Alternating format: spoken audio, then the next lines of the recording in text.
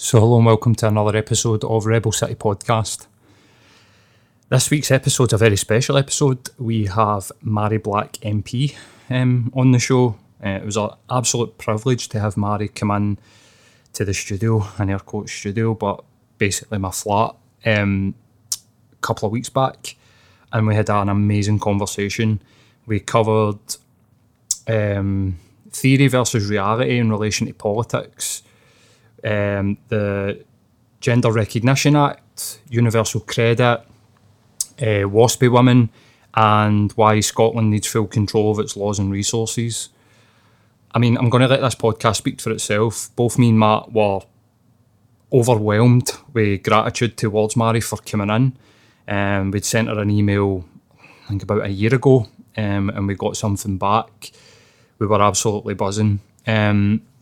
I just want to give a big massive shout out to Darren McGarvey, or Loki, the Scottish rapper.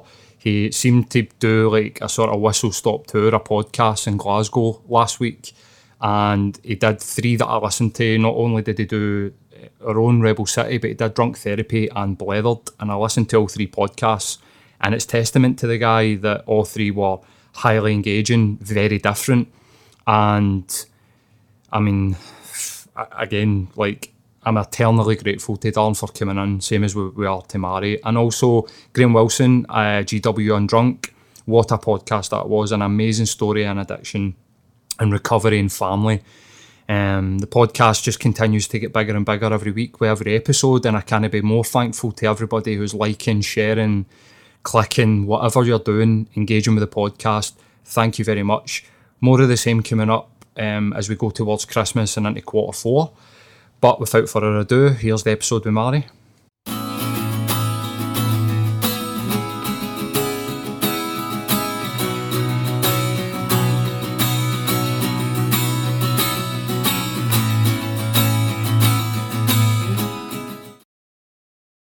So hello and welcome to another episode of Rebel City Podcast. This week's guest, we're extremely privileged to have Mhairi Black MP. How's it going, Mhairi? Aye, not bad. Not bad. I've got water now, I'm happy. Happy. Usually at this point what we would normally do is we would get people to just explain who they are and what they're about, but I don't think we need to. Yeah. You need any introduction. Don't know if that's a bad or a good thing. You don't already know who Mhairi is. No, I'd probably know the podcast for you. Definitely a good thing, but aye, so like Matt was wanting to ask a specific sort of question. I'm a long-term, lifelong politics geek. It's my weakness. I just need to deal with it. And reading up before this, I got the impression that I did a kind of similar sort of politics course to you. Mine was called like party and cabinet politics, and it was all, you know, ins and outs of the actual operating of day-to-day stuff. And I'm wondering, like, you were like actively still a student when you first went to Westminster. Like, for me, that's like probably the ultimate clash of like theory versus reality. Like, what was that actually like? It was a bit bizarre, really, because I think when I get elected, I still had one more exam to do, because I mind having to ask for time off to go and do the other exams. So I remember sitting in the House of Commons library, because we didn't have any offices or anything at that point. And I sat in the library and I was like, right, let's get the books out. You've got 2 hours just to focus on it. And after I'd read like the first paragraph, I was like, wait a minute, hold on. I'm sitting in this, oh God, and I'm writing about it. So that was weird, but it was more weird when I actually sat the exam. Because of course I walked in and like that, you could feel half of the room hated me and half of them really liked me. And I don't even know if it was my politics. They probably hated me because at that time of year, most students are pulling their hair out, trying to figure out what their job is. And then there's me, I've already got myself sorted, alright, things. Surely they just wrote a first class honours degree and just been like, away you go, well, see, achieved the goal. You've completed it, mate. I know, but to be honest, my degree's still the thing that I'm proudest of. Yeah. Because that was mine, if you know what I mean. It was, I got myself into, because Strathclyde actually rejected me. All right. Because I applied for uni the year after they hiked up all the tuition fees. Right. So all the entry marks and went to like straight 4 A's. So I ended up only getting 3 A's. So, Worked out all right. I know. It worked out all right eventually. Worked out all right. I gave up my summer and get into Glasgow. And ended up with a degree, so I'm happy with that. Well, that's it. It must have been surreal, like, reading about these types of things for like 3 and a bit years or 4 years, and then all of a sudden you're just like thrusted into the middle of it and then sitting there with... Well, to be honest, because the referendum was happening while I was a student, I think subconsciously I was already living in it, because it was everything to do with the referendum that shaped my politics as I am now, and how I handle things and how I view things. So it kind of all happened without me even noticing, if that makes sense. I was too busy just You were just campaigning. in there. I was just Aye. and about it, and it wasn't until I get elected and took the time to step back and go, this has been wild. This is mental. How did this happen? Aye, so it's That's an crazy, man. experience. Do you think, so you've been re-elected once, is that right? One of the big things that I'm interested in is how, like, the internet, and specifically things like Cambridge Analytica, Russian bots, the way that sort of like Trump has sort of changed politics. Like, have you noticed like that there's a difference in the campaigning now that you have to sort of adjust, or is it the same, a very sort of similar sort of thing? Well, it's similar in some senses, but very different in how it presents itself, I think, because like that Donald Trump has changed things, but the sort of crap that he's spouting is nothing new. No. I mean, we've seen this in periods of history all through time. And like that, when you see a shift to the right, it's usually comes after there's financial issue and people are struggling, and that's where you start getting scapegoats, and it becomes easy to confuse things and convolute it. And that's what we're living through right now. Yeah. And it's horrific. Not just in America either. And where we have, I hate using the term because he came up with it, but fake news, right? Because it does exist. It's a real thing. Yeah, And this is- I hate it, but it is a real thing. This is a problem with it, is that Yeah. he's using something that actually exists to sort of bat away facts. Yes. So like journalism has really changed since Trump in America, and I think they're working overtime to try and sort of like claw back the trust of people.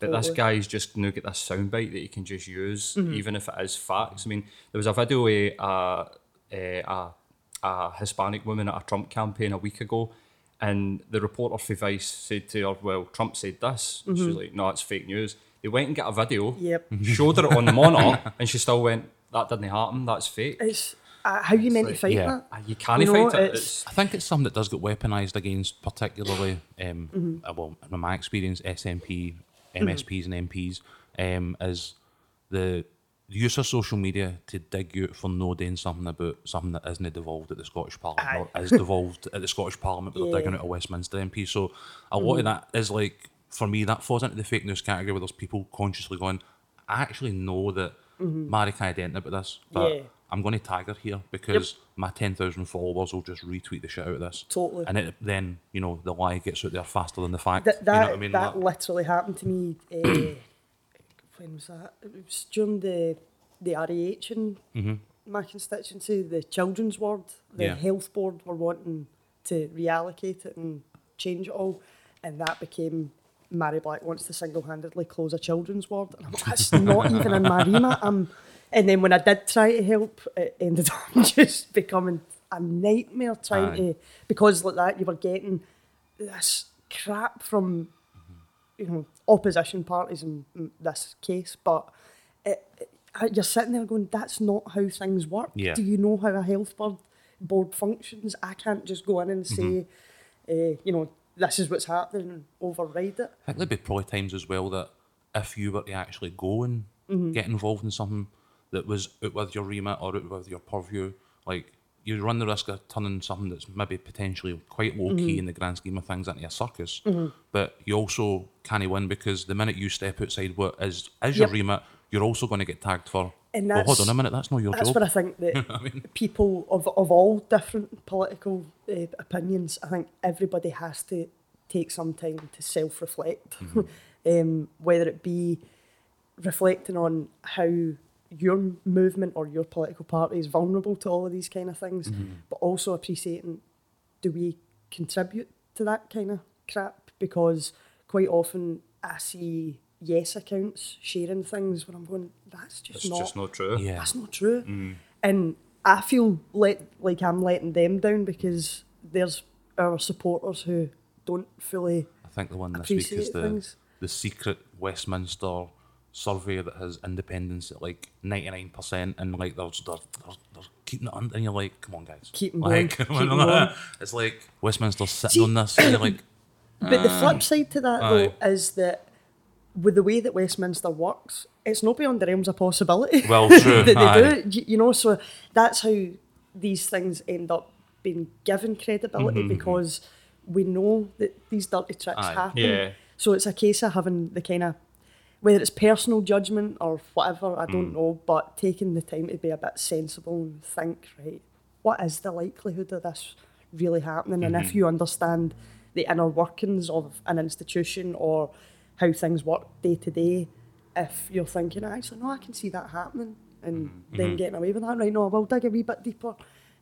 But frankly, if you're sitting on Twitter 15 hours a day, do you know what I mean? Yeah. I'm not sure you're... So this is quite a dangerous thing, because I was listening to a couple of people talk about this. They were saying that if you shouldn't really base your opinion on the world, either socially or politically, based on Twitter. Like, Of course not. disconnect, because the vast majority of people that I meet day to day are really nice people. They're not Aye. like screaming lunatics. But if you were just to insulate yourself in your Twitter feed Yeah. and engage with people that are When you leave the outraged, house. so it doesn't actually reflect real Aye. life. Yeah. Well, And that's, I mean, my pal put it perfectly where he says that the people not on Twitter don't understand how important Twitter is, and the people who are on Twitter think it's more important than it is. Yeah.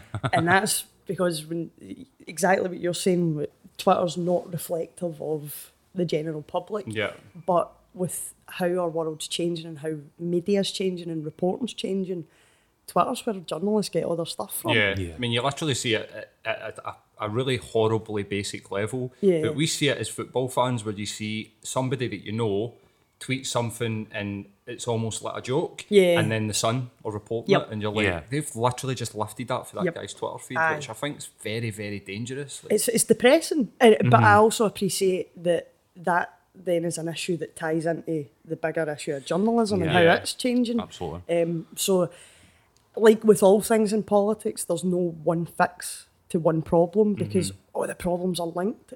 You've got to take a step back and almost do galaxy view and go, right. I think what's particularly like worrying about that type of thing is that Trump came up with policy based on retweets. Yeah. So Build a Wall was Aye. actually a soundbite that he put out on Yep. Twitter at like 4 a.m, and it got 250k retweets Yeah. within an hour, and they deleted it.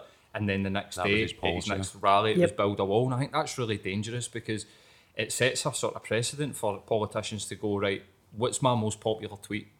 That's my message. Aye. And it's like, again, it doesn't reflect real life. Aye, like, completely. especially when you've got a million Russian bots following you or whatever. I think this is where like you're saying, people need to take a step back here and just realise that they are the real people. Like, Aye. people are outraged at Yeah. X, Y, and It's Z. one person with 20 accounts posting the Yeah. same thing. Yeah. Just Aye. shit posting people. But I also think that online and with Twitter especially, there's sometimes a generational divide because folk who've grown up with Twitter kind of get how it works. Yep. Whereas I've seen a few times where folk have just got the complete wrong end of the stick, and it's, you can tell it's like you've just picked this up as though it's a newspaper. This app, and it's Yeah. not. It is, you know. I think as well, like it's like that thing when you have a conversation with like a partner or a text message. I go, I say something, and she'll be like, "What are you on about?" And I'm like, "What do you mean?" I said the most inane thing possible. That I was just like, This is what's happening.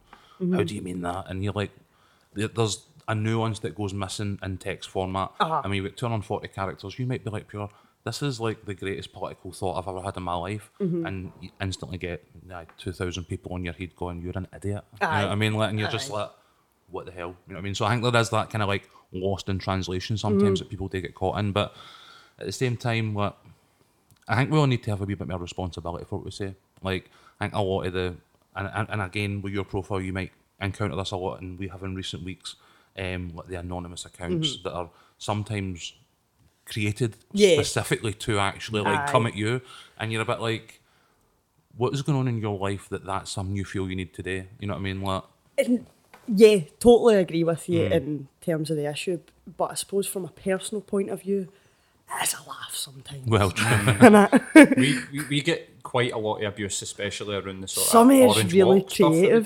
did. And I think after one about, of them learned how to use PowerPoint, so fair play. You know what I mean? Like, oh wait, aye. This is the other thing is the podcast has kind of like took off in the last few weeks. We've started to get emails with people sending us like conspiracy theories, going, "You Yeah. need to look at this because we're approaching sort of social issues Yeah. that affect people," and it's like, look here, and you're like, no, I really that is a 2,000 word like.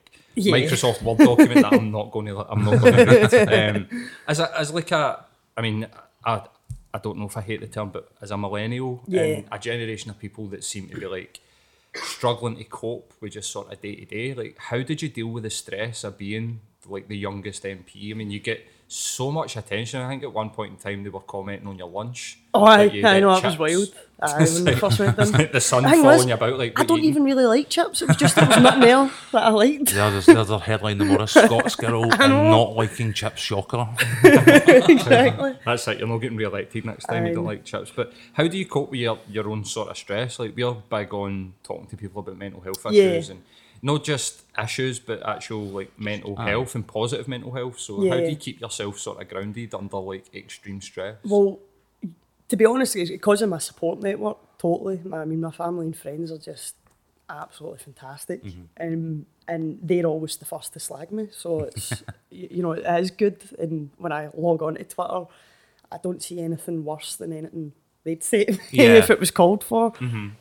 So that keeps me down to earth, because in terms of my personal life, no much has changed. You know, I still hang about with the same pals, still do the same thing, still go to the Firhill and everything like that. Yeah. So for me, I keep it in my head as it's a job. Now, I totally get how important that job is and what a privilege that job is, but it's a job. And if it ever got to the point where it's, you know, destroying my life, nah, it's not worth it. I'm not prepared to do that. So that's, I'm just always been very straightforward, and by being that way since I got elected and not rising to all the Daily Mail crap when I first got down, I think it kind of also gave journalists a bit of a nudge and going, all right, she's not what we think she is. Yeah. Right, okay, right, I'm a wee bit interested. Yeah. And What do that's you why we think? want to interview What do me. you think they thought? What was Oh, the they sort were of they were preconceptions? expecting me to be wild, to just go down and be rude, swearing, trashing the place, caught steaming, all sorts. I mean, apparently I'm taking coke in the chamber these days, Right. so you know it's all of this stuff. Because you'll be the only one doing that. You know what I mean? Yeah, a few of them do look a bit spaced out. So, in terms of, you know, life since getting to Westminster, sort of post 2014, one of the arguments I made amongst mates was that when the SNP won the 56 seats for Westminster, that they had to basically, you know, respect the result of the referendum and go down and make a positive contribution Yep. to UK politics. And that meant for me actually engaging in stuff that was UK-wide issues. And pretty early doors, you got involved with the Waspy women. Yeah. My mum was actually affected by this. On Same. her 59th birthday, or, you know, no long after it, she'd been winding up for her last year and was told that she had another 6 to go. Aye. She's 2 through it and is now having her hip replaced. You know, so she's a home help. And see, to be honest with you, I completely get that the demographics in the population have been changing for a long period of time, that people are living longer and there is a higher quality of life, generally speaking, when, you know, compared Yeah. to history.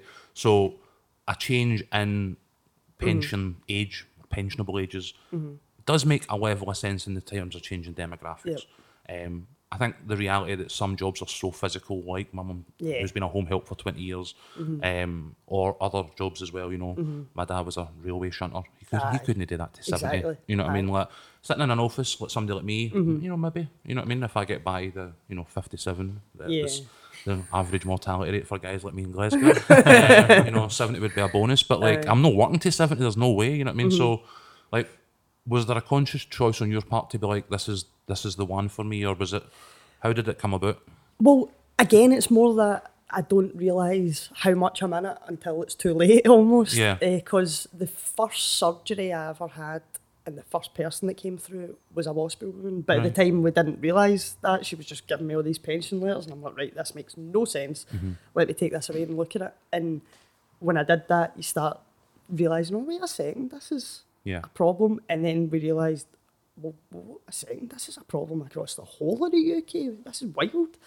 And started putting in, information requests, and we find out that the government didn't send letters until 14 years after the law had changed. And you're like, how? That's literally what happened with it. It was in 1995, they said, look, we're going to change things so that eventually men and women are retiring at the same age. So we'll start phasing that in. And the whole point was, or the study that was done, it argued that you have to give people 15 years warning, basically, before you change anything with pension so that they can prepare. So they did that in 1995. Didn't tell anybody. Basically, there was no campaigns, there was no letters went out, no nothing. So most folks just didn't know about this. So then what happened was in 2011, the coalition came in and they said, right, do you know what? This isn't going fast enough. They saw a quick saving. So they said, instead of letting that original 15-year timeline play out, they were going to take whatever was left of it and just condense it into 18 months.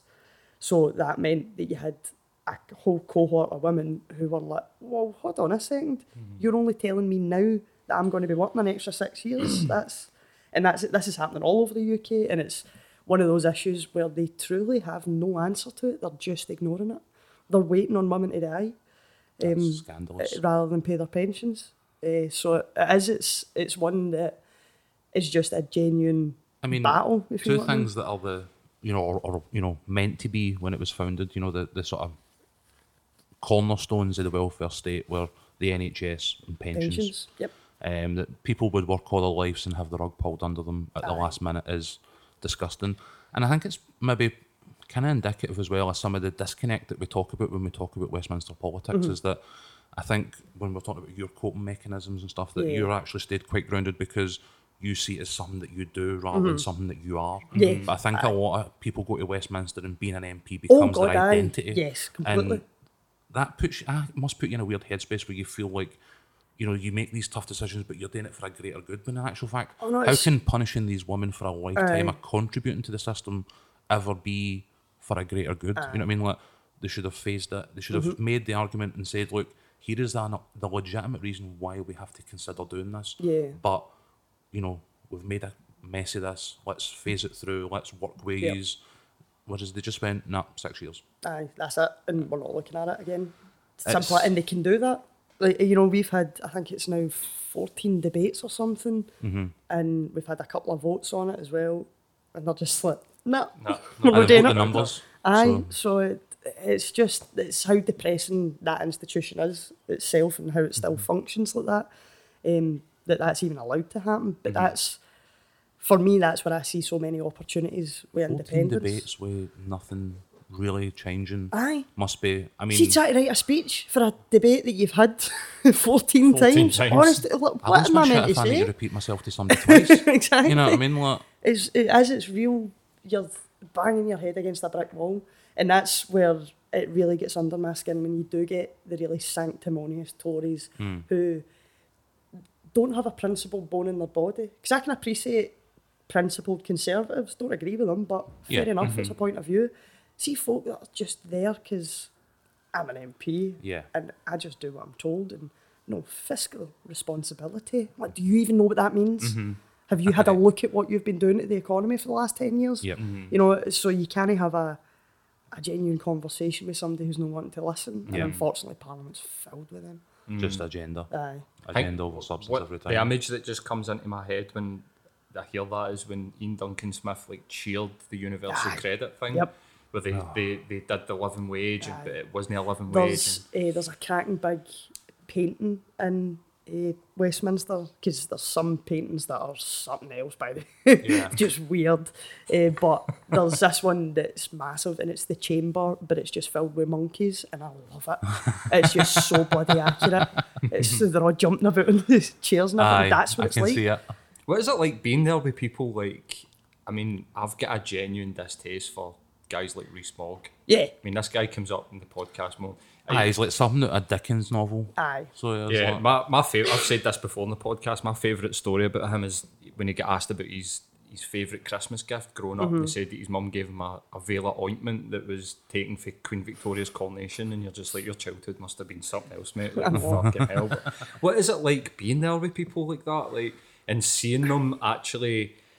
Because there are some great parliamentarians out there. I know, obviously, Tony Benn is somebody that you've spoke about having a lot of respect for. Over the years, as much as I know there's been a wee bit of back and forth, I was a fan of Dennis Skinner. I know, obviously, there was the seating issues and stuff like that. I think that's the press again. But it's not to say that there's no some actual solid people doing, good careers and good work and all the rest of it. But it does seem that we're, like, drowned under the weight of, like, just cunts. Basically, like, I'm not allowed to use that word anymore. Sorry, apologies. But I think, from a personal point of view, when I first went down, for me it was more fascinating than it was, because, like, at one point I got invited to speak at Eton, and I was like, "I want to do it." So I did it, and I would love to say it's out of political differences and interest and stuff. It was really just so that when I was 50 and all this is done, I can go, mind that time I spoke at Eton, having a pint or something. But a trip to the zoo, looking through the glass at them like pure. But when I did do it, it was actually fascinating because I was just talking to them honestly about my experience. They were genuinely listening, and the questions I got, I just remember thinking, oh my God, it's so innocent. Look at them. They have no idea about the real world. Yeah. Because their questions were just, like, I'm trying to think of an example. Did anyone refer to you as Scotch? Because I would have fucking blew my nut. Like, I can't remember. It was a long night though. It was a very long night. Fair enough.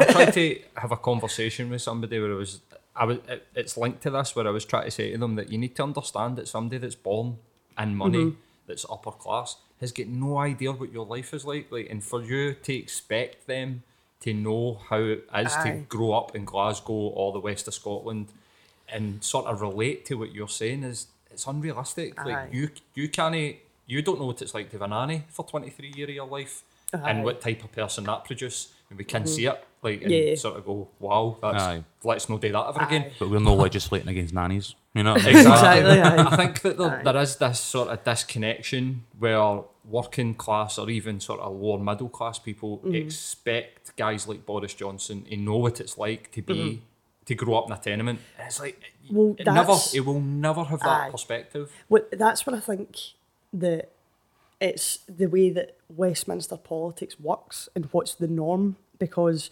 it's been battered into us for years that Scotland's too wee, too poor, too everything. You can't have control over that. Just let us deal with it.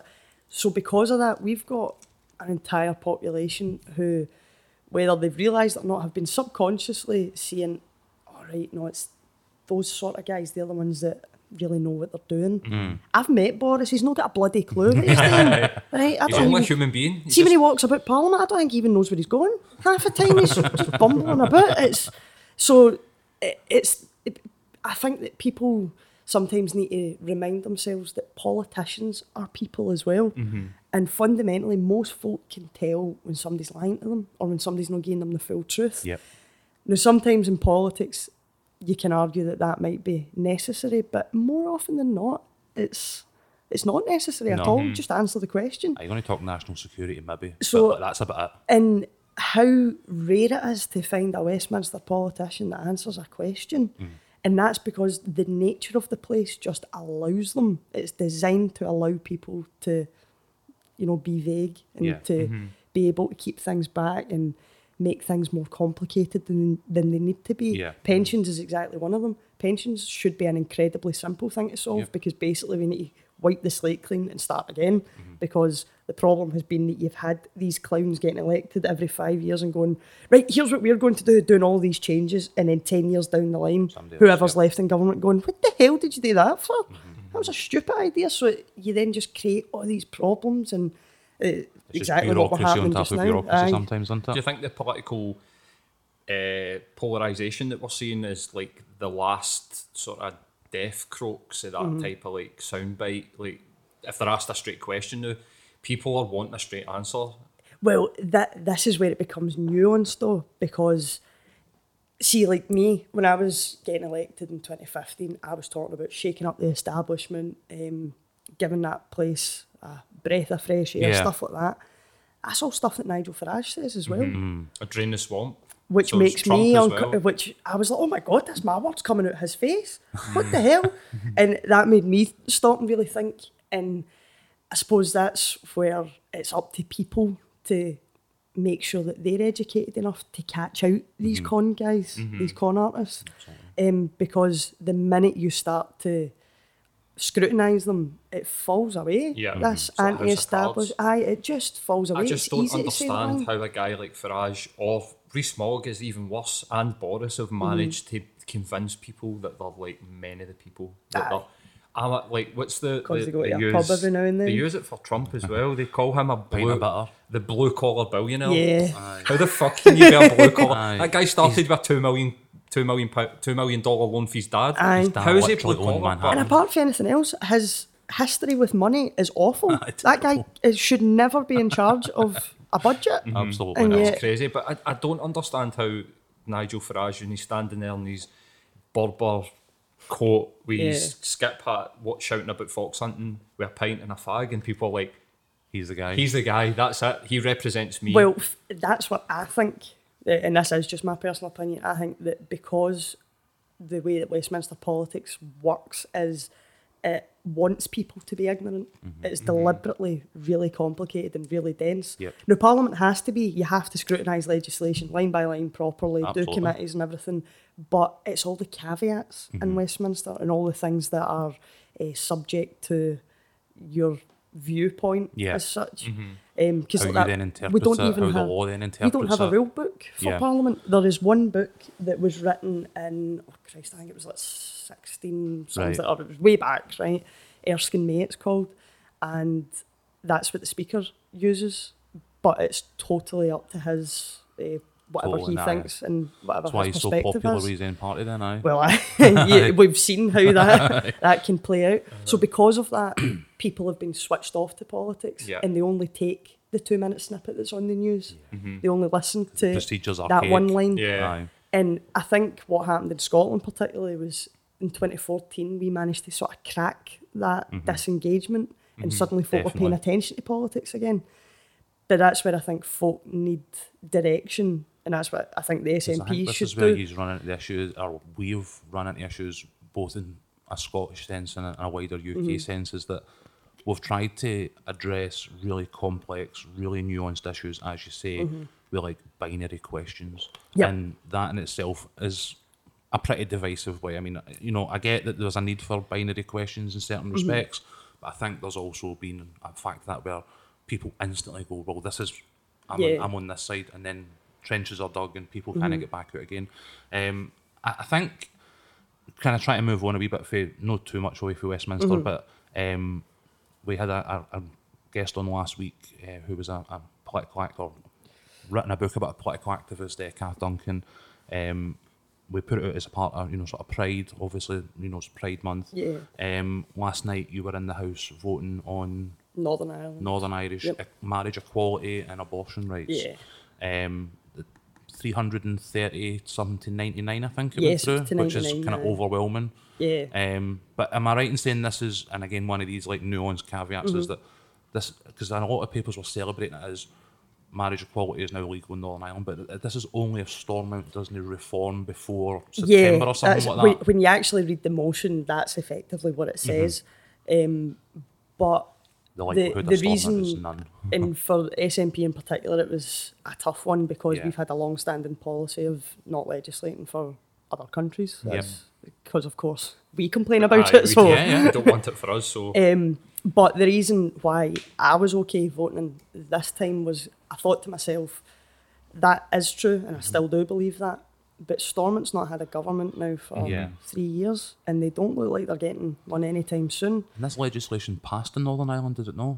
Before the Stormont Assembly fell Yeah, apart. and because it was part of how it all fell apart was Yeah. the DUP, I think, were adding amendments and Yeah, stuff. they tried to spike it. So for me, I just thought they've not got a devolved government. They've got no sign of getting one. And in the same way that I am in Westminster, because whether I like it or not, Scotland voted to stay part of this system. Yep. So I'm respecting that. I'm trying to make it better. Then Northern Ireland's also still part of this system. And as this system stands, they seem okay with Westminster, being able to make legislation for them. And right now, we know that women are suffering in Northern Ireland through lack of healthcare, through lack of opportunity. The fact that I wouldn't be able to get married if I went over to Northern Ireland. If I'm in a position where I can help fix that, then I'd rather do that rather than Absolutely. abstaining for And I think some kind of arbitrary argument. like a theoretical thing. Yeah. I think as well, like, as we were talking in relation to WASPy, like, there is an onus on you to make a positive contribution to UK politics. And I think, as much as I totally respect the stance on devolved matters to and from, I think there are moral issues that sometimes, if you're in that position, you just have to stand up. And Well, that was given what your my own take on it personal was, aye. circumstances, I can completely get that.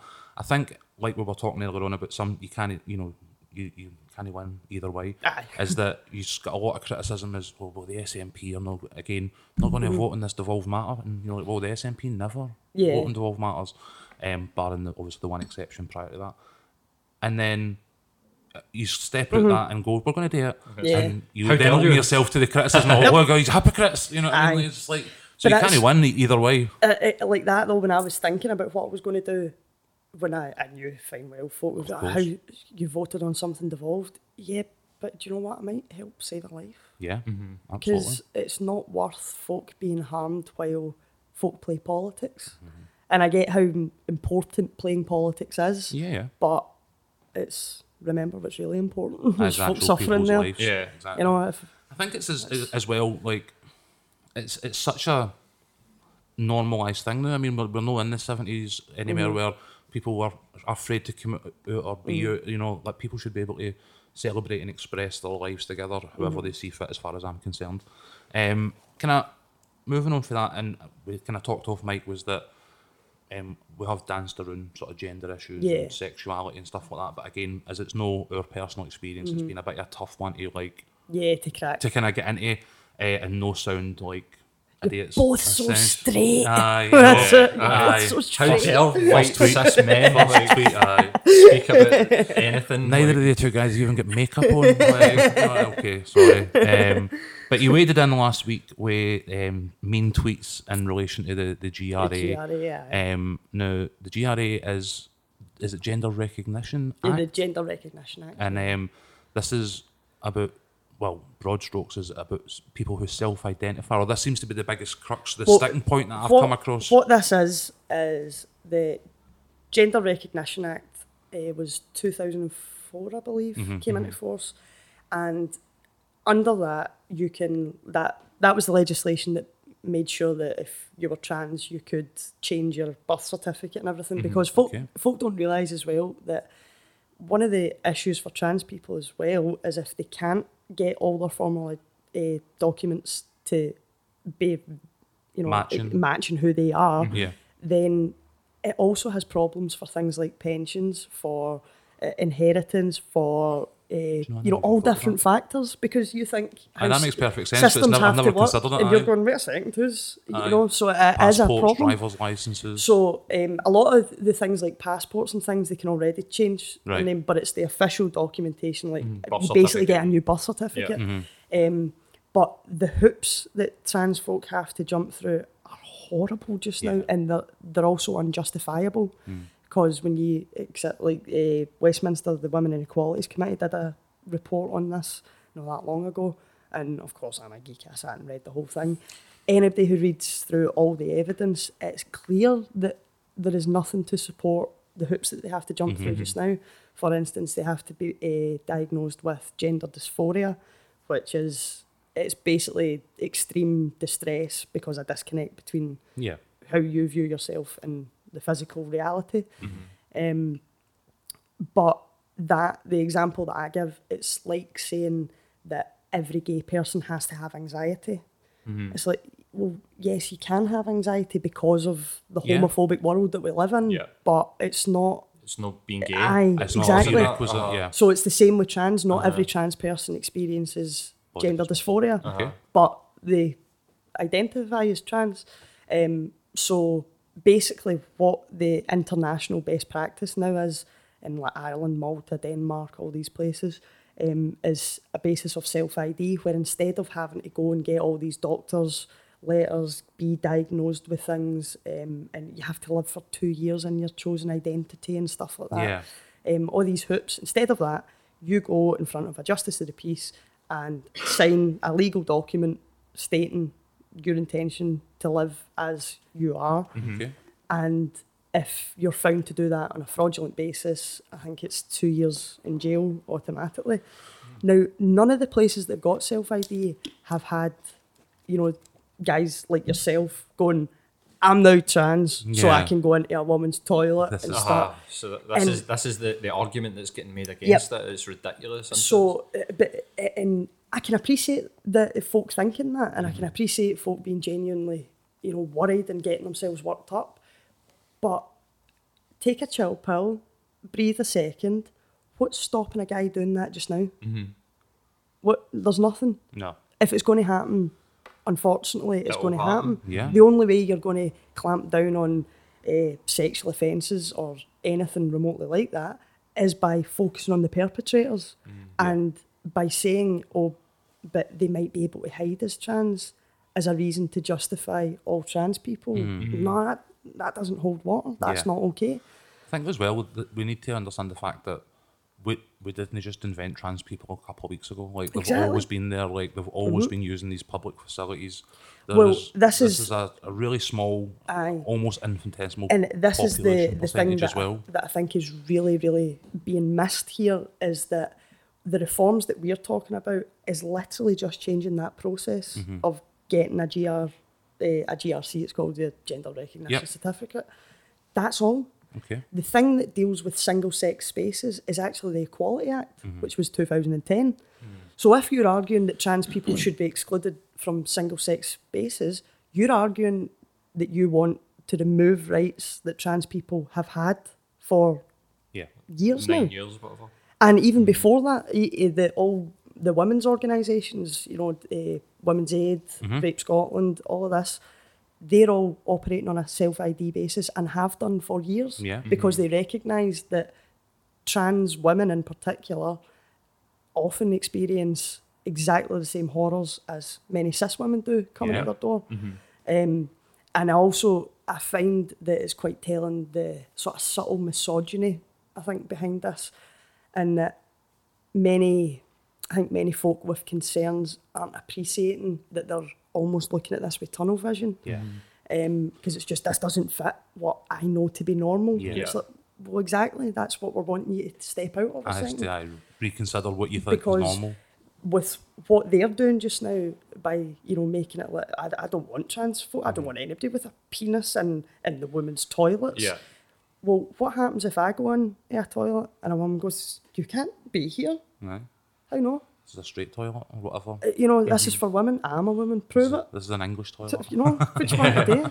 So it's English open, and Scottish toilets. and you never hear anyone worried about trans men because there's this subtle idea underneath that women can't be dangerous or that women can't do wrong or that women Yeah. are always the victim. No, it's not. People are fundamentally people. They're good, they're bad. They sometimes make mistakes, all sorts. But fundamentally, it's people. Now, yes, we recognise trends with, well, why is it more women experience this than that? Of course, you'd be stupid to ignore these trends, but it's about trying to understand, well, actually, what relates all these? And for me, what relates them all is this idea of the patriarchy. Because the point that I make is, as a feminist, I do support trans people because I see the patriarchy in this very heterosexual binary world Yep. as affecting every different group or every different identity differently, whether it be lesbians, butchered lesbians feeling really insecure around guys, feeling the need to macho up in order to they feel threatened by guys, or you get, you know, straight guys who suddenly feel that they can't talk about their emotions Yeah. and mental health issues. So we see how this patriarchy actually has Impacts detrimental almost effects on everybody. everybody. And that's what I want to unpick, because do you know what? There are some boys that just want to wear dresses. Yeah, which is Let cool. them. Or just want to be, even at like a simpler level, just want to be emotional, like, and they don't feel like they can be or like express emotion because they need to Yep. be like a man and like Yeah. Yeah. you know what I mean? And when you mental. touched on the sort of feminism point, that's your sentiment is maybe no one that's widely shared, because as I've tried to come to grips with notions of you know, gender and Yeah. sexuality and stuff like that, as we've been reading and researching, I made the mistake of starting my research on Twitter. So I did. God bless you. I just was like, I'll follow a few people in the field and see what pops up, and then work out for there, sort of thing. So you didn't leave the house for 3 days? Yeah, what ended up was with like 15 people on my Twitter feed who just spammed it up constantly, shouting about TERFs and whatever else the terminologies are. So. And this is where I get confused on it, and I think maybe some other people are sharing in this confusion, is that, in principle, I've absolutely no beef with anybody being who they are. You know, totally off for it. Go be you. Yep. One life. Get on about it. But, like, at the same time, when somebody says they're encroaching on female spaces, I can go, well, do you know what? I probably can see a level of point there. I might not fully agree with it, but I can get why maybe that's your stance. Yeah. Somebody else is saying, oh, well, what about women's sport? And these are like really niche things. But at the same time, there's people out there where I can go, because I don't have a horse in the race, I probably can see that there are tiny elements of everybody's arguments that are valid, but I don't get why there's no meat in the middle when it's largely, as you say, this feminist issue. You know what I mean? Well, with most things in politics, there's usually sinister forces at work behind the scenes. So there's always 1,000,001 factors as to why one issue is being suddenly forced to the Yeah. spotlight. So I've no doubt that's going on with this. But I think also there has to be more compassion on both sides, I think. And that, like, I was having a conversation with a woman who had all these concerns, and we were sitting talking through them, and I was answering her, and she was saying, right, but whenever I do ask a question, I just get shouted down and called transphobe and stuff like that.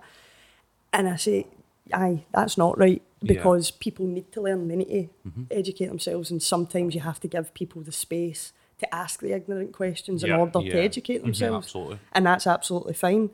But it's when you don't listen to the answers that I've got a problem. But then on top of that, there's also, just to confuse matters further, is that trans people clearly have very difficult lives at this moment in time. Yeah. They're enduring so much hatred in their everyday life, a multitude of struggles. So see, when somebody comes along and goes, I don't think you should have a right to exist, of course they're going to react. Of course. You know, Rightfully so. that's not to justify bad language or anybody slagging anybody else off or calling folk names, but you have to appreciate where somebody's coming from and Totally. things. You know, so in the same way I can appreciate that people are coming from some sincere places, but asking some things where you're like, oh my God, that's worded horrific. But right, we've got a lot of work to do here, but okay, we'll go with it. Yeah. I think that there has to be more of that from both sides. Yeah, but I think that's that'll definitely- be a laugh if we get that. that's definitely. I mean, one of the questions we were talking again off mic was how do we re-engage people? Because I feel like in Scotland we have less of this, the yellow vests, and we don't have people running down the street in Edinburgh like with their phone asking questions of Outside politicians, Holyrood. harassing people basically in the street. And I think the SNP post New Labour managed to sort of fill that vacuum, and the working class people in Scotland felt like they had a voice, whereas in England it's been filled up by this sort of alt-right or extreme right, where they've turned to this. And exactly what you just said, I agree 100%, that compassion needs to be brought in. Like if you used to be a private hire taxi driver, and then all of a sudden Uber comes along and wipes away your living.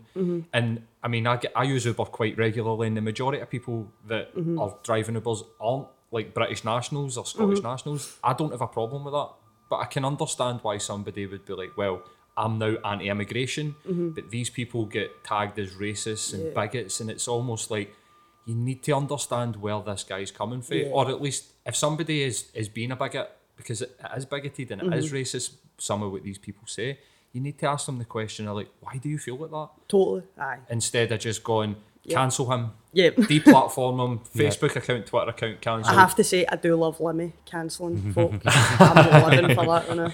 But, He's just joking to get cancelled himself. I think. His posts on Ibiza have been something. They've been great. They've been something else. But that compassionate element is just been completely and utterly eroded by the anonymity of the internet, I think. The example that I give to folk is whenever I start this sentence at like, group meetings or public meetings, I can feel the whole room going, oh my God, where are you going with this? But like, see, for instance, if I was in Liverpool and I'd been working since I was 16, I'd made sure I paid my way, I've been on the housing list forever, and I've been waiting for ages and ages, done everything by the book, and then the one house that does come up, it ends up going to a refugee, for instance. Okay. I can get why that guy's like, hold on, I've been doing everything right. But that's where I think it's the job of politicians or just good people to point out to that person, do you know what, you have every right to be angry, but you're not angry at that person. You're angry at the fact that they're not building enough houses. It's the system that's the problem. And I think it's sometimes you just need to actually point that out for it to click in somebody's head and go, oh, right, okay. Yep. And I think often because folk find comfort in going, I take nothing to do with politics. No, I don't. They're all a shower of bastards. Yep. No, I don't listen. I don't read that. Because they're living in that kind of comfort of just insulating themselves from everything, it comes a point where politics hits them and affects their life. And then it's like, well, how do you then you've got that person's attention. Yeah. Rightly or wrongly, you've got their attention, so make sure you fill it with something constructive. Because if not, Farage is waiting in the corner with his fag and his pint, you know, just to jump right in.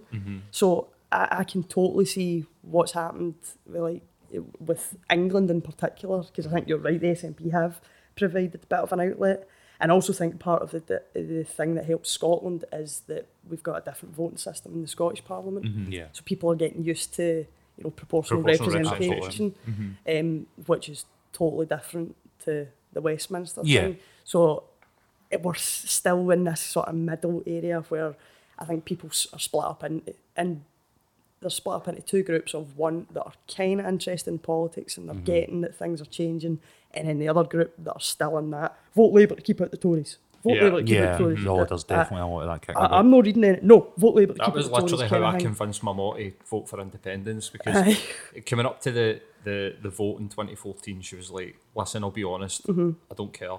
I can't. She just couldn't decipher what was going on because she was watching the BBC, she was reading the newspaper, and I said to her, look, I think it was a picture in the newspaper, and it was Alistair Darling and whoever the Tory person that was sent up to Scotland to save us from voting for our own independence. And I said, that is a Labour and a Tory MP standing side by side, hand in hand, telling you not to vote for independence. So I vote for independence as I vote against the Tories. And she went, say no more. That was it. Literally, like, that's it. Cool. I didn't know who that person was. I just write that down. I wish I'd thought that. Just been like, he's a Tory, he's a Tory, he's a Tory. We're like, I went, how are we doing on time? We need to wrap. Okay. Right. So, where would you want to go with? I think universal. Well, we go with this, right? So we've got a list of questions here, but we're like the rise of AI. We're seeing people, I mean, I was just talking about Uber there, that's literally like just wiping jobs off the board. I was listening to a podcast the other day, it was saying that AI will probably take the place of a GP in like 15, 20 years. So you won't go and see your GP, you'll literally put your symptoms into something and it'll print out a wee script for you. Do you think that the sort of universal basic income, like the Andrew Yang, like the that sort of thing, is an actual workable solution? Not yet, but just because I don't think there's enough solid evidence to really prove the point. Because I'm interested in that. I think there's a lot of merit to a citizen's income, and it creates quite a good culture, actually. The exact opposite of what you would think. Yeah, people expect it to be Yeah. like the welfare, so that's sort of Aye, like just everybody's just going to sit about and smoke nothing. weed and do Aye. nothing. But I think that we are seeing right now is evidence that people don't have a purpose.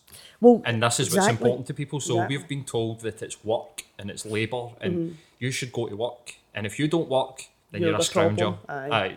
But in actual fact, I think it's you need a purpose. You need some kind of outlet. Yep. You need to spend your energy in a productive way and you'll feel good about yourself. And this is what guys like Yang are saying, is that if we give people that money, it gives them the platform to maybe be a photographer Yeah. and maybe go and do their passion and not necessarily end up in a call centre or whatever it is that they hate. Yeah, Like, I think exactly. as well, 40 hours a week. when we have to consider these types of things, I know you've been pretty vocally opposed to things like universal credit, and we had a previous guest, Alex Tiffin, who is a universal credit kind of sufferer.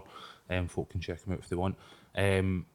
I think UBI addresses some of the concerns here because I know you've been pretty vocal about things like rent arrears, like, you know, obviously vulnerability to loan sharking, and you know all the kind of negative impacts that universal credit has like provably had on the population.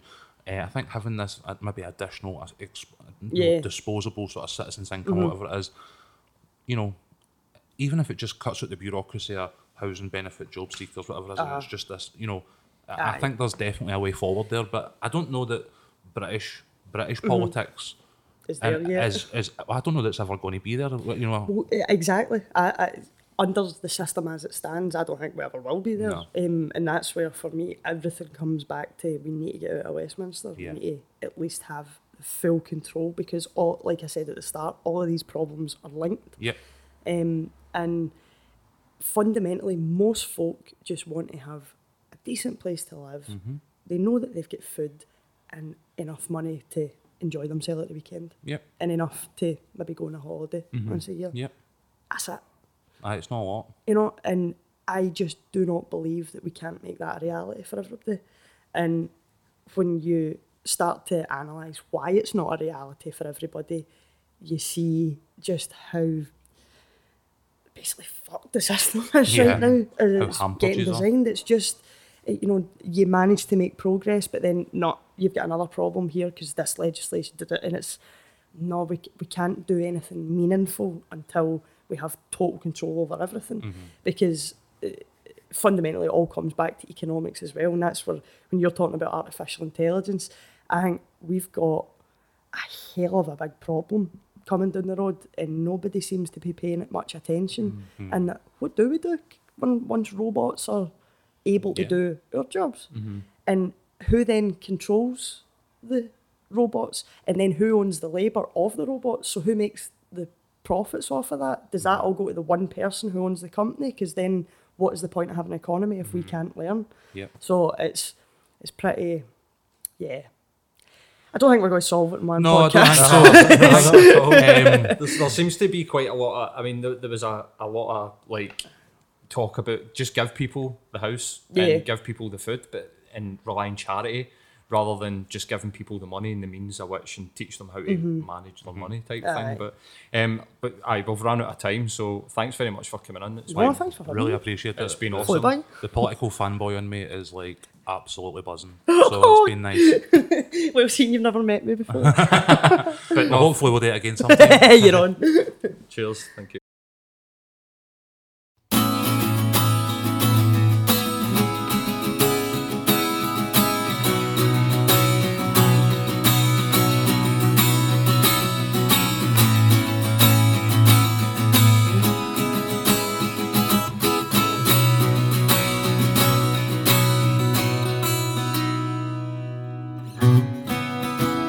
Lightning falls when there is panic in the sky. Thunder calls when all but fear is left to die. You it like it's fantasy, something that you're never going to be. Same old story every day. There's just one thing that I have to say, that if we believe, if we trusted you, then I don't know why you say the things you do. You'd see a whole new way to be, giving honest answers and not those lies to me. Empty halls now filled with echoes of their past. Honor stalls, they lived each day like it's their last. You tell it like it's fantasy, something that you're never going to be. Same old story every day. There's just one thing that I have to say, that if we believe, if we trusted you, then I don't know why you say the things you do. You'd see a whole new way to be, giving honest answers and not those lies to me.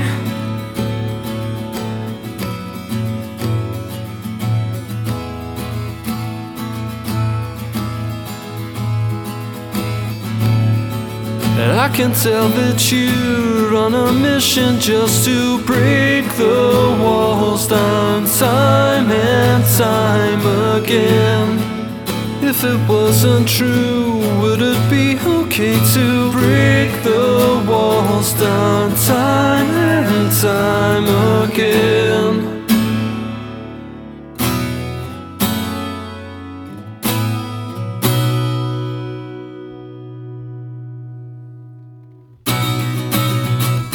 That if we believe, if we trusted you, then I don't know why you say the things you do. You'd see a whole new way to be,